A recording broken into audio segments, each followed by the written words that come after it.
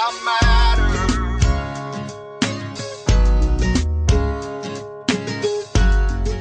Welcome, everybody. I'm Kris Miller, author of the #1 best-selling book, Ready for Pre-Retirement: 3 Secrets for Safe Money and a Fabulous Future.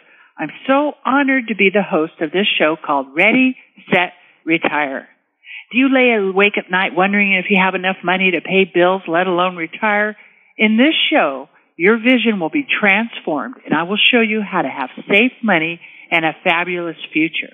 I've counseled thousands of individuals, businesses, and families over the past 20-plus years, and I'm proud to say I've never lost a dime of my clients' money.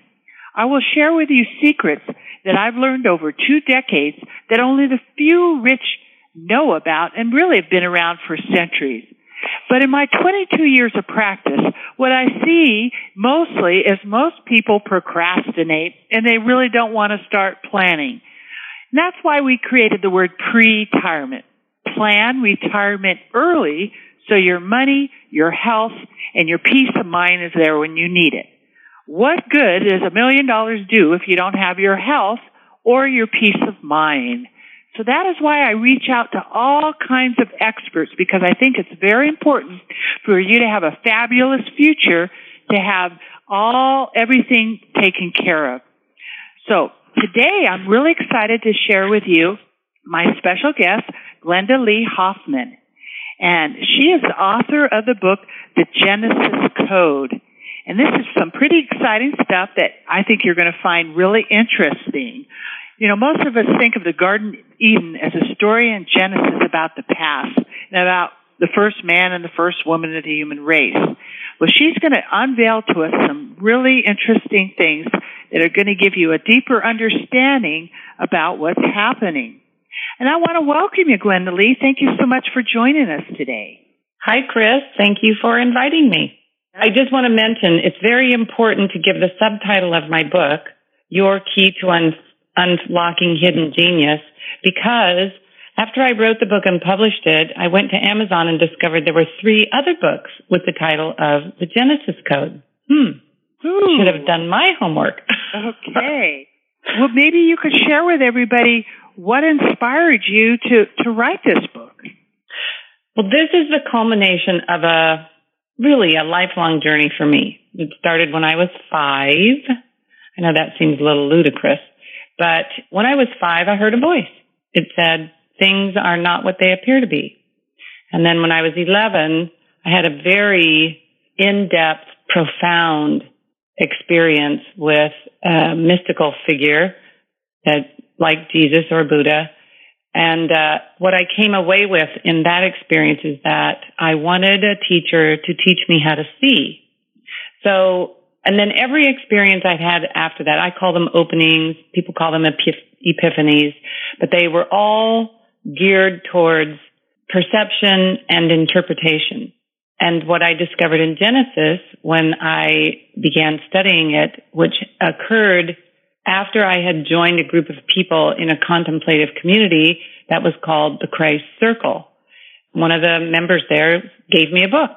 It was titled The Cipher of Genesis by Carlos Suarez. And the book is still available. Weezer and Son still publishes it every couple years. And it revealed that the text of Genesis, which includes the 2 most famous stories in Western civilization, the 6 days of creation and the Garden of Eden, which is all that I studied of Genesis, Genesis 1, 2, 3, and 4, up to verse 16, was written in a code. The code is not well known, and it's also, the name of the code is the Kabbalah. A lot of people are familiar with the Kabbalah, but they don't know its connection to Genesis. But what I discovered by reading Carlos Suarez's book is that every word in Genesis 1 through 4 up to verse 16 is actually an acronym.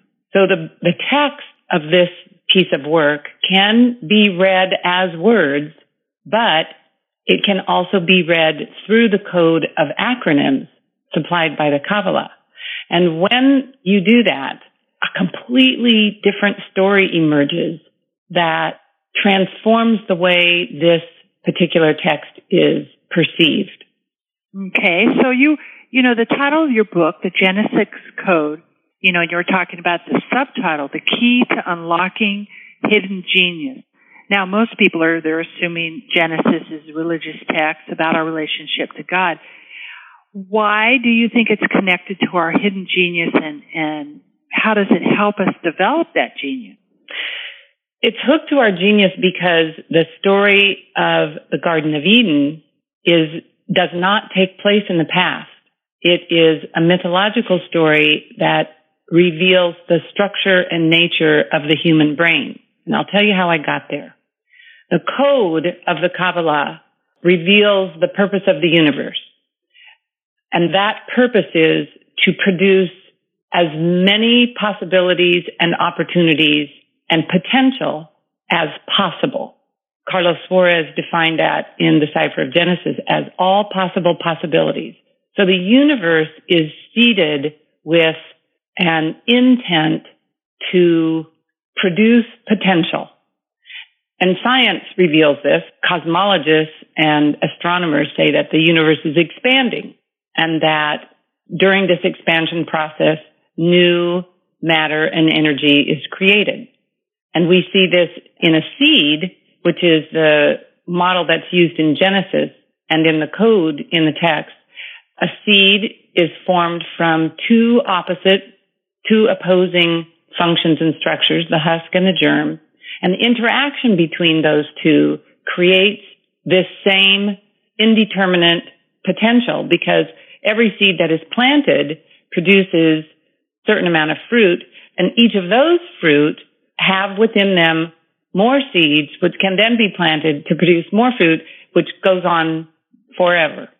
So this reality of how the universe actually functions is contained in every single letter of the code, and then it is reiterated through every word, every sentence, every verse, every chapter, and both of the stories. So when I understood this dynamic of the integration of these two opposites of husk and germ, I realized that it applied to pretty much everything. And I reduced it down to the words continuity, static continuity for the function of the husk, and disruption, dynamic disruption for the function of the germing element.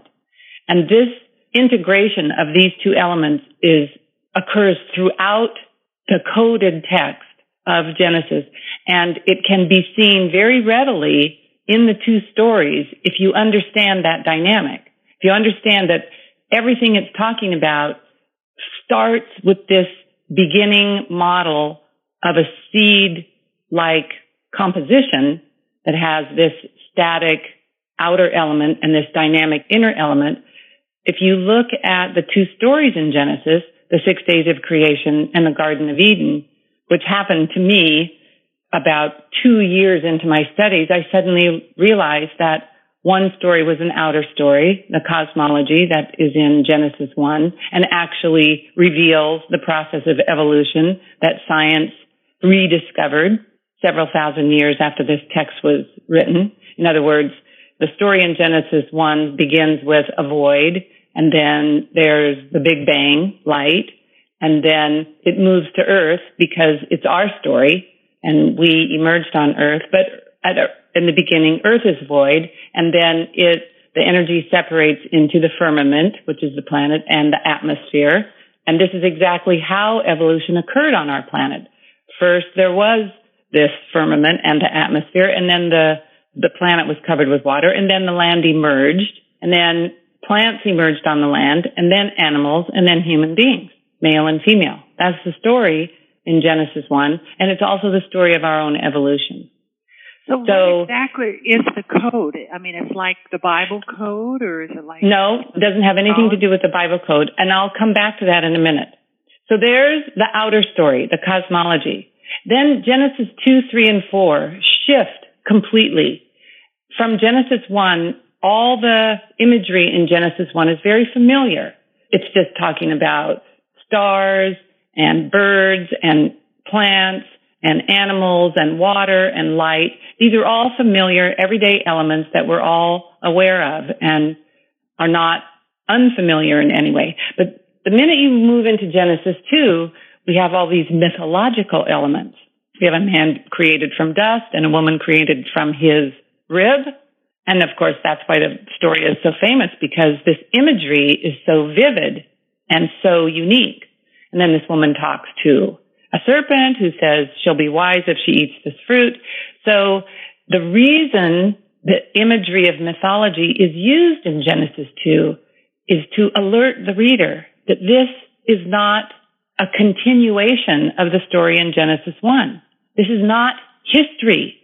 And because I understood the code was representing this model of the seed with its inner and outer elements, I suddenly realized that, this is an inner story. The Garden of Eden is the story of our inner awareness, because Genesis 1 ends with the creation of human beings, and Genesis 2 begins with the creation of human beings, Adam and Eve. And the reason it's doing this is because it's coming from a different perspective. It's coming from the perspective of awareness and of us as human beings awakening to ourselves, to our enormous possibilities.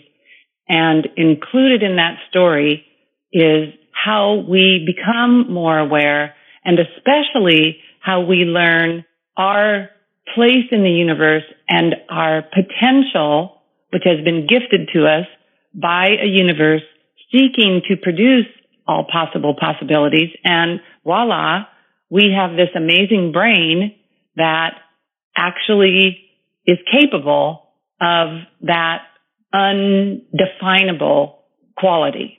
Because in the human brain are 800 to 100 billion, with a B, 800,000 to 100 billion neurons. And each of those neurons has little tips called dendrites, up to 30,000. And each of those 30,000 tips are connected to another neuron. So the number of connections in the human brain is more than all the stars in the sky. And these connections can remodel themselves into different pathways. They can disconnect from one pathway and reconnect in a different configuration. And that can happen anytime. It can happen instantly. It can happen over time, and it can happen over and over and over again. So our brain fulfills the purpose of the universe in producing all possible possibilities. This is what Genesis taught me. So when there's a lot of information out there that talk about the codes and why a code, and because it's such complex, or why can't this be explained without a code? So to get back to the code uses the letters of the Hebrew alphabet not as elements of language or a linguistic system. So that's the first lesson you have to learn. All the symbols that we think of as the letters of the Hebrew alphabet in the context of Kabbalah are used as simply patterns of energy. It's all energy. Everything is energy. And each of the separate symbols has a little bit different configuration of energy, and yet they're all related. They all interact with each other. It is a complete whole system in itself. And when your brain is presented with this code over and over and over again, and I use the story of Helen Keller to portray this, the brain picks up these signals and it then begins to reorganize itself into an integrated and holistic system as the letters define it. And I know this seems perhaps fantastical, and yet I experienced this. So I know how powerful it is.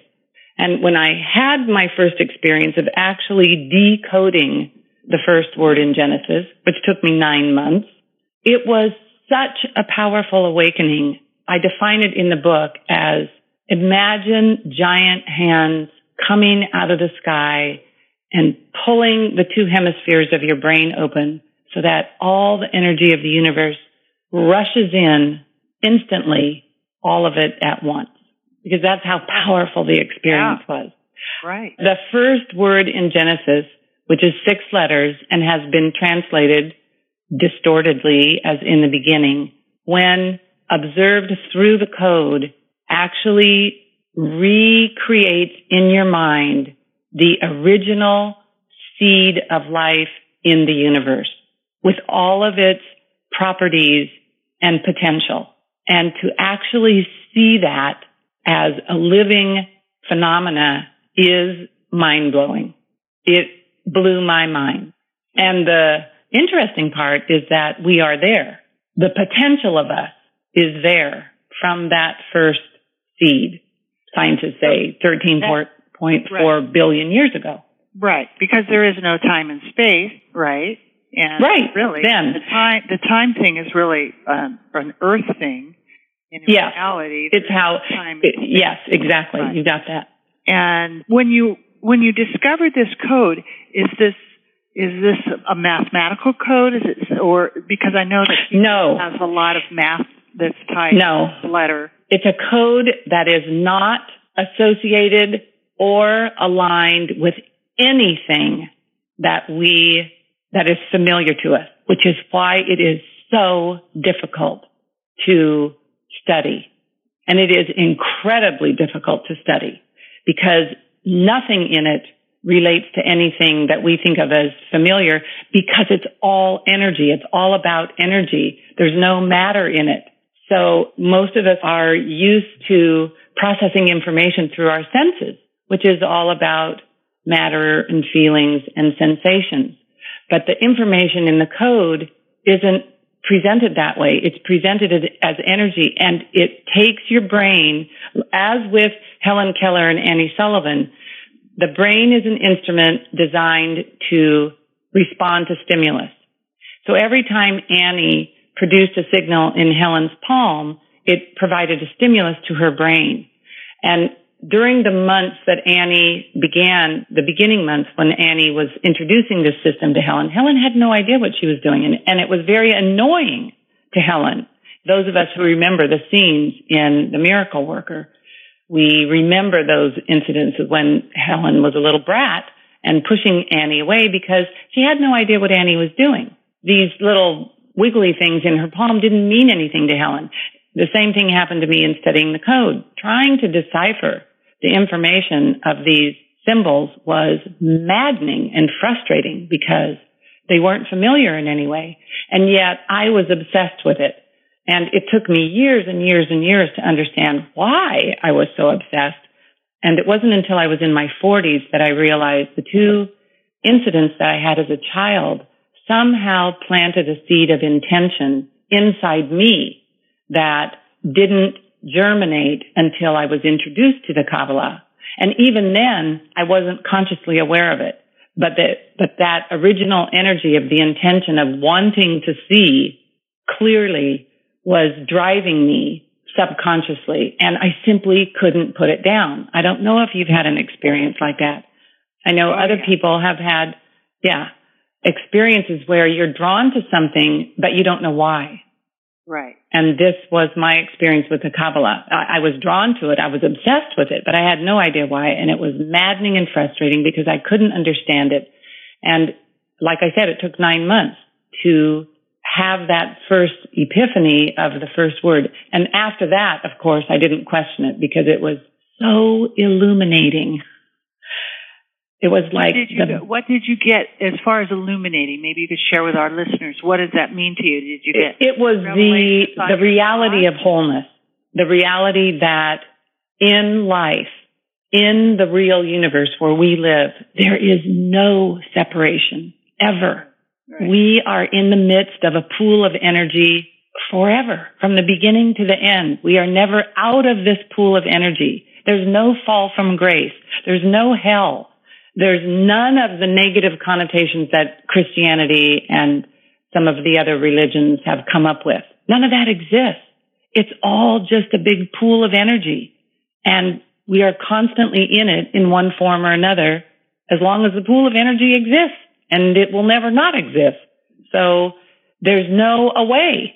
It's all present. It's all here. It's all now. And well, it's really what people are creating that's making it here or now, or they're really creating their own hell. Here's the other thing. The more we become aware of the truth of reality, which is that everything is energy and that we are immersed in this energy and that we can move with it and that it has a pattern, the healthier we become. My experience, I never started out to be healthy, first of all, because I didn't know I wasn't healthy, but I never chose to be healthy as a goal. I chose to be aware. I chose to be clear. And every time I got clearer, my health would change and become better through things like improving my diet and quitting smoking and not drinking and those things. But I didn't start out to do those things. Yeah. My health was a result of the clarity I gained in consciousness.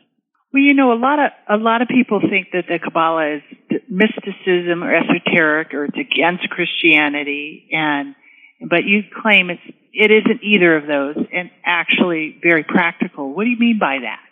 Because it reveals the structure of energy, and because we are all constructed of energy. I mean, atoms are simply electrons revolving around protons and neutrons, and that's energy. Every molecule is constructed of atoms, and every cell is constructed of molecules, and every tissue and organ and body is constructed of molecules and cells, and all of it is energy. That's why it's practical, and it has very practical results, as my own path reveals. The clearer I became in my own awareness, the healthier I became in my lifestyle.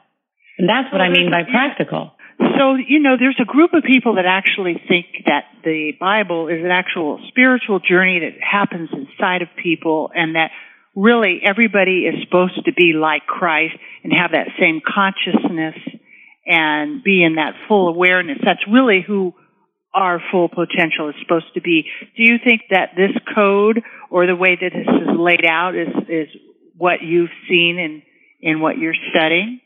Yes. In fact, the information that I received from the code basically said that whoever Jesus was a master of this code. And he revealed that by using the code to spell his name, which is what Abraham did. Abraham began as Abram and then became Abraham because he used a letter from this code, Hey, the fifth letter, which means universal life. He added that to his name to signal to others that he knew the code. Whoever Jesus might be did the same thing. The letters YHWH, which occur for the first time in the Bible in the first verse of Genesis 4, verse 1, they're referred to as the Lord. I'll read it to you, that first verse right here. And Adam knew Eve, his wife, and she conceived and bare Cain and said, I have gotten a man from the Lord. And the Lord is that YHWH, and it has been referred to as Yahweh, which is anyone who does that just shows their ignorance because, like I said, every word is an acronym.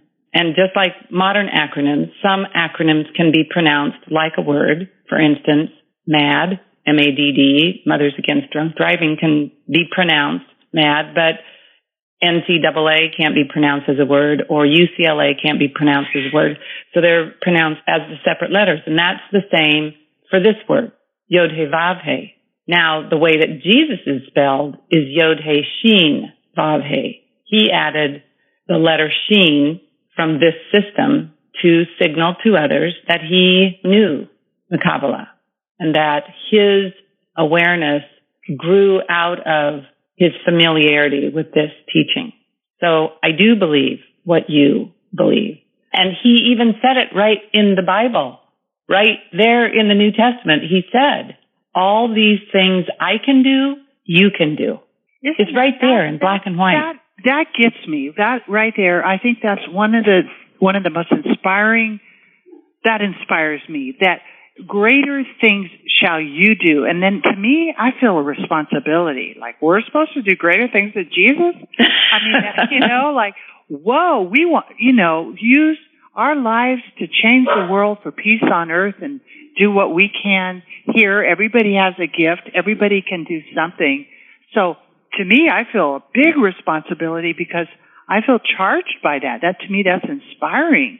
Well, not only that, but the gifts that we have to offer are offered the best way through our expanded awareness.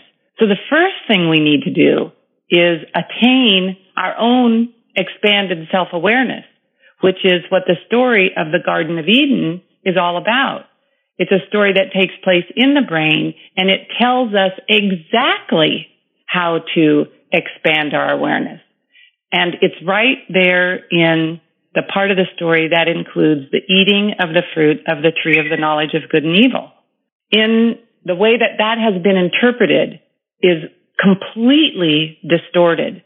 The people who have interpreted that story to be a fall from grace and Eve to be the tempter of Adam haven't even read the story clearly, because in the story, the actual commandment given to Adam, which is in Genesis 2, and I'm trying to find it right here. It's in verse 16, 2:16. It says, "And the Lord God commanded the man, saying, of every tree of the garden thou mayest freely eat." Then in verse 17, it says, "But of the tree of the knowledge of good and evil, thou shalt not eat of it, for in the day that thou eatest thereof, thou shalt surely die." So the commandment is given in verse 16, which says, eat of all those trees. Then in 17, it's not a commandment, it's a warning. It says, but if you eat of the fruit of the tree of the knowledge of good and evil, you will die. That is simply a warning of a consequence. It's not a commandment.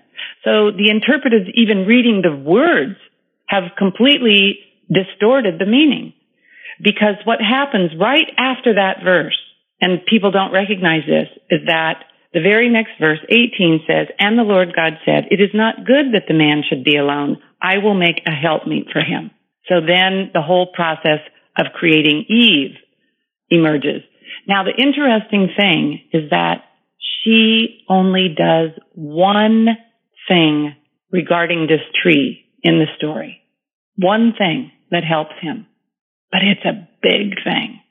She eats that fruit first. And then she gives it to him, and then they don't die. Now, how this aspect of the story has been completely overlooked by traditional interpretations is beyond me, because it's right there in black and white.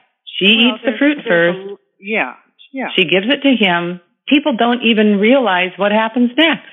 Nobody has paid attention, because what happens next is a miracle. It says their eyes are opened. Yeah. Now, they took on the coats of, the flesh. Well, that comes later. Right. The first thing that happens is their eyes are open. Now, this is what occurred to me after I read the code and understood the code, and then I went back and read the words. I went, well, their eyes were already open, so what kind of eyes are these? These are new eyes. And it's signaling, again, an awakening in awareness. Because, first of all, the story in Genesis 1 begins with light, and then it moves into Genesis 2 into how light is interpreted in the brain as knowledge. And when I got down to interpreting the two words, good and evil, through the code, I was really shocked, because they had very similar meanings to the functions of the germ and the husk. One was a static, continuing element, and one was a dynamic, disruptive element. Can you guess which was which? Go ahead. Good is the static element. It's the husk. Uh-huh. And evil is the germ, is the disruptive, growing element. Right. Now, why would that be labeled evil? Because man looks at everything that might help him as against him. Even when we go through trials and tribulations, we're getting chastised, we think, or your mom's telling you don't touch the stove, you think, oh, it's against us. So our states of mind are in a fallen state. We don't respond properly. So we think that all these things are against us, but they're really blessings to show us how to be better, because we are in school, and I think Earth is school. And so, it's all upside down. Exactly. Our culture and the institutions in our culture reinforce the idea that disruption is a negative phenomena, when what the code taught me is that disruption is always a birth. Disruption is what ushers in new energy, new possibilities, new opportunities, new potential. So disruption is actually, we want to learn how to embrace it. Right. And not refer to it as evil. And this is what Eve sees when she eats that fruit, because she realizes it grew from the tree that was germinated from the seed, which carried the pattern of wholeness, which is an integration of opposites, husk and germ. Right. That's what she sees to give to Adam. Say, here, eat this fruit. You're not going to die. You're going to be reborn. Right. And so they eat it, and yes, they are reborn because their eyes are opened. They're reborn into a new awareness. Let me just put this in. So for those of you that have just joined us, you're listening to Ready, Set, Retire. And our guest today is Glenda Lee Hoffman. And she's sharing with us some info from the Genesis Code, the key to unlocking hidden genius. And it might be a good time to tell everybody how they can be in contact with you. Glenda Lee, maybe you could share that. Sure. My website is www.thegenesiscode.com. And there is a window there where you can put your email, and I will send you a free booklet titled 7 Techniques to Cultivate Your Genius. Cool. You can also buy the book on my website or on Amazon. Okay. And again? And Kindle. And the website again is what? www.thegenesiscode.com. Okay. Again, my name is Kris Miller, and you can reach out to me at KRIS@readyforpretirement.com. That's READYFORPRETIREMENT.com. And I have a free article on the 3 myths of financial planning, my website, that will show you the things that I talk about. But let's get right back to this. I'm curious about the connection between the Kabbalah and neuroscience. Have you seen any connection there that you want to share with us? Well, what I have learned, now I learned all this in the 70s. So I learned about the brain's immeasurable integration and possibilities and potentials in the 70s. But scientists were not studying that in the 70s, and I couldn't find any scientific information to validate what I was experiencing through the code and what I was learning about myself and about the brain and awareness. Not until late in the 90s did I start seeing scientific articles and books that validated exactly what I had learned. But the Kabbalah is still way ahead of science. For example, most neuroscientists still don't recognize that the one element that is unique to human beings and human nature is the frontal lobe of the human brain. Everything else in us came before that frontal lobe, and every anatomical feature of our body and brain before the frontal lobe was pre- and subhuman. It wasn't until we gained the frontal lobe that we became fully human. And that was only 200,000 years ago. And this little tiny part of the brain that sits right behind the forehead is the distinctive feature of our humanity, and yet most of us know absolutely nothing about it. It has the power, however, to change everything in the brain. Everything. And I learned that from Genesis, because that's who Eve is. What is it? What do you mean that's who Eve is? In the story of the Garden of Eden, which is a story that presents us with the structure and function of the human brain, Adam and Eve represent 2 types of intelligence. Adam represents the masculine type of intelligence, which we call intellect, And Eve represents the type of intelligence that we refer to as intuition. And intuition is something that science does not study, and yet every single one of us experiences intuition. And it always brings us valuable information. I was thinking about that today. But we don't know how to cultivate it because there's very little information anywhere about it and about how to use it and about how to use other properties of the frontal lobe to help us brains for maximum information processing. For example, when we think of ourselves as human beings, we usually think in terms of history, of family, of culture, of evolution. Very seldom do we actually think of ourselves in terms of awareness, consciousness, of we long for a purpose, but few of us find our purpose. And yet Genesis told me that our first purpose is to develop our brain as our tool of awareness, because it doesn't happen naturally. And the reason for that is because the older parts of the brain that evolved before we became fully human, they have much more powerful neurochemistry, and they take over the brain, and they subject the frontal lobe to their agendas, which are not human agendas. And that's why most of us are confused and disoriented about life and feel uncomfortable in our own skin, because those parts of our brain are hijacking the frontal lobe from its purpose of reorganizing our awareness to recognize that we are all potential Jesus, and we all have the power within us to overcome all of our problems, to find peace, to develop love, to express hope, to enjoy happiness and delight, and to make this the major portion of our journey. Right. So, it's fascinating. And you talked about in your book the two incidences from your childhood. And what was the relation to your work with the Kabbalah? Well, first of all, those two incidences, the voice that I heard that said things are not what they appear to be, and the experience I had with Jesus, which was very involved. It was like a near-death experience. I met him on a hilltop, and he taught me all these things about what it means to be a human. But what I was left with that experience was that I wanted to see like Jesus.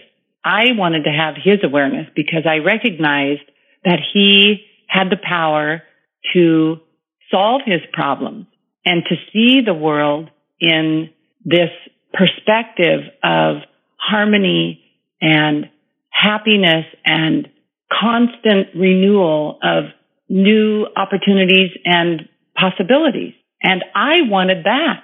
I wanted to have the same level of awareness that he had. I didn't want to just have a gift from him for a moment. I wanted it for the rest of my life. And that was the seed of intention that got buried in me at that time, because the minute I had that thought, well, please teach me to see, the experience was over. It just ended. The curtain came down. Yeah. And I didn't realize until I was in my 40s that the implanting of that seed was what created my journey, because after that, I was not satisfied unless I was learning to see through new awareness. And it wasn't until I encountered the Kabbalah that I learned there was a systematic way to do that. Until then, I was just chaotic. And by the time I was 23, I was a college dropout and a divorced woman. And this was back in the 70s. So I felt that I was a complete failure in the cultural sense. And yet that was all a prelude to my opening with the Kabbalah, which took me in a completely different direction. It took me away from culture and I learned later that most of our cultural institutions are anti-awareness. They're not interested in making us more aware. They're interested in conditioning us further through fear and intimidation. Right. So my path led me away from that. And it was through my intention to see clearly that I went on that path, even though it appeared as if I was failing in my life. Right. And what I learned from that is that each of us have to go on that journey if we want to wrestle our mind and our awareness away from the institutions which have conditioned it. Because we all grow up in this society, and to one degree or another, we take on the attitudes and values of this society, most of which are anti-life. Right.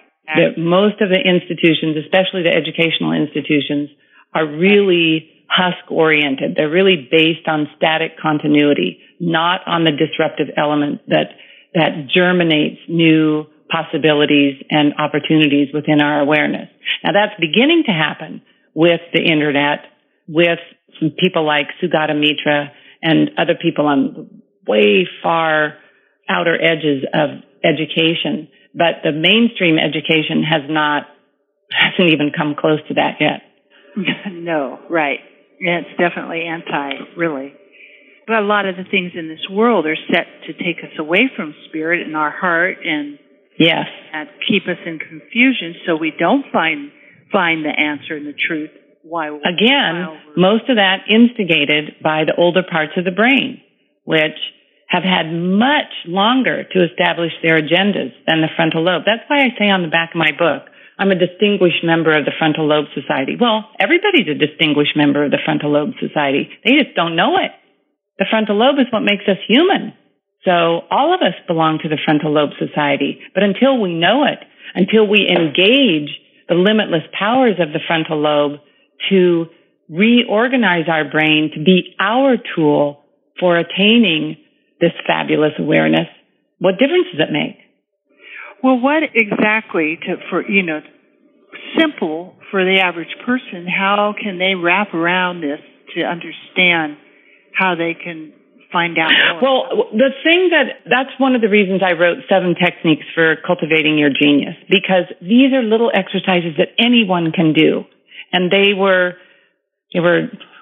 I don't know how I came up with them. Some of them are familiar, like meditation. Others, and parts of them have been taught by other teachings. I simply pulled together what worked best for me and offer it freely to anyone. You don't have to know the Kabbalah. In fact, I don't recommend that anyone actually attempt to learn the Kabbalah unless you're really driven, because it is so difficult. But there are so many things we can do to awaken our frontal lobe that are very simple, and we can all improve our awareness, expand our awareness and our consciousness through them. And one of them is a meditation that occurred to me one day while I was sitting in my chair. And it's now on my website as sort of a little poem that's put to music and a video. And you can just go to the website and see it. And then if you put in your email address and I'll send you the booklet, you can read how to do it. And it's a very simple meditation. You do it twice a day for 15 minutes for 2 or 3 months, however long you want. And it's a direct connection to limitless energy. And once you make that connection, you find a new source of opportunities and possibilities in yourself instantly. It's simply there. It opens up because that's the nature of energy. And so we can access it at any time. My 7 techniques are simply little tricks to help your mind move out of a static state and into a dynamic state. That's, I think that's really, really important that everybody, take 5 and tune in. And we've only got a couple minutes left. So I wanted to give you the opportunity to, put a cherry on top or, share what you want to share with everybody in the final moments here. The main thing I want to share is that we all have the potential to be who we long to be and to live the life we long to live. But it requires moving into the unknown, because if you knew how to do it, you'd already be doing that. Right. And the trick is that the intellect cannot take us there because the intellect only processes information that is known.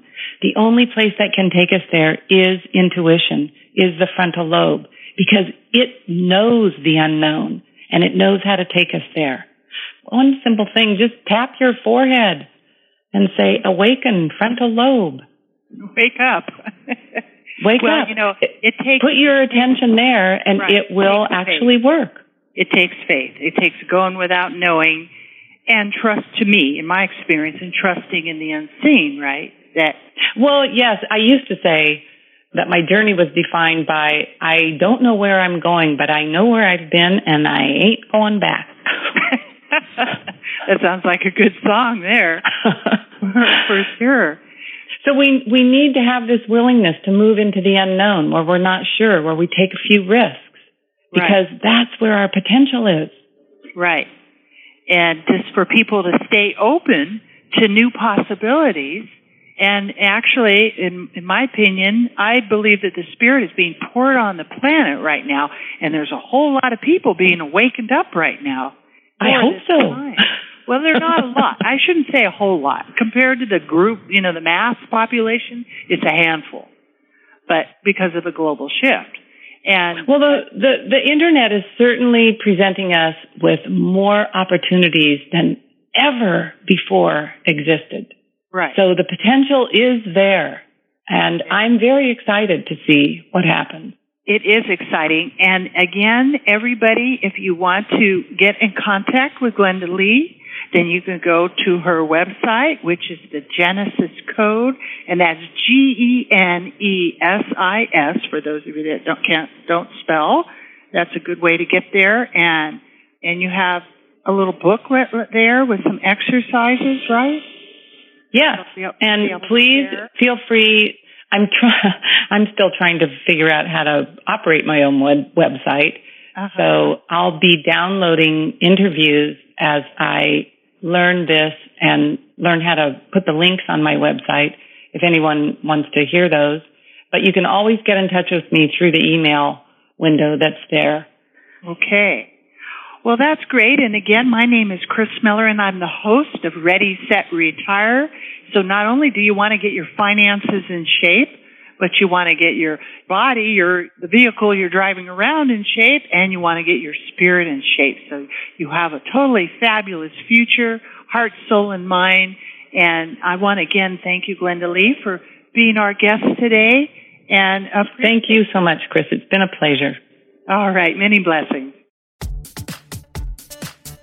There's so much to learn about healthy money. I hope today's discussion brings you one step closer to securing and protecting your future. So you can get started on the right foot, go to meetwithkrismiller.com and schedule your free financial fitness strategy session. Thank you for listening, and please subscribe to Money 911 so you don't miss our next episode, which includes health, wealth, and peace of mind.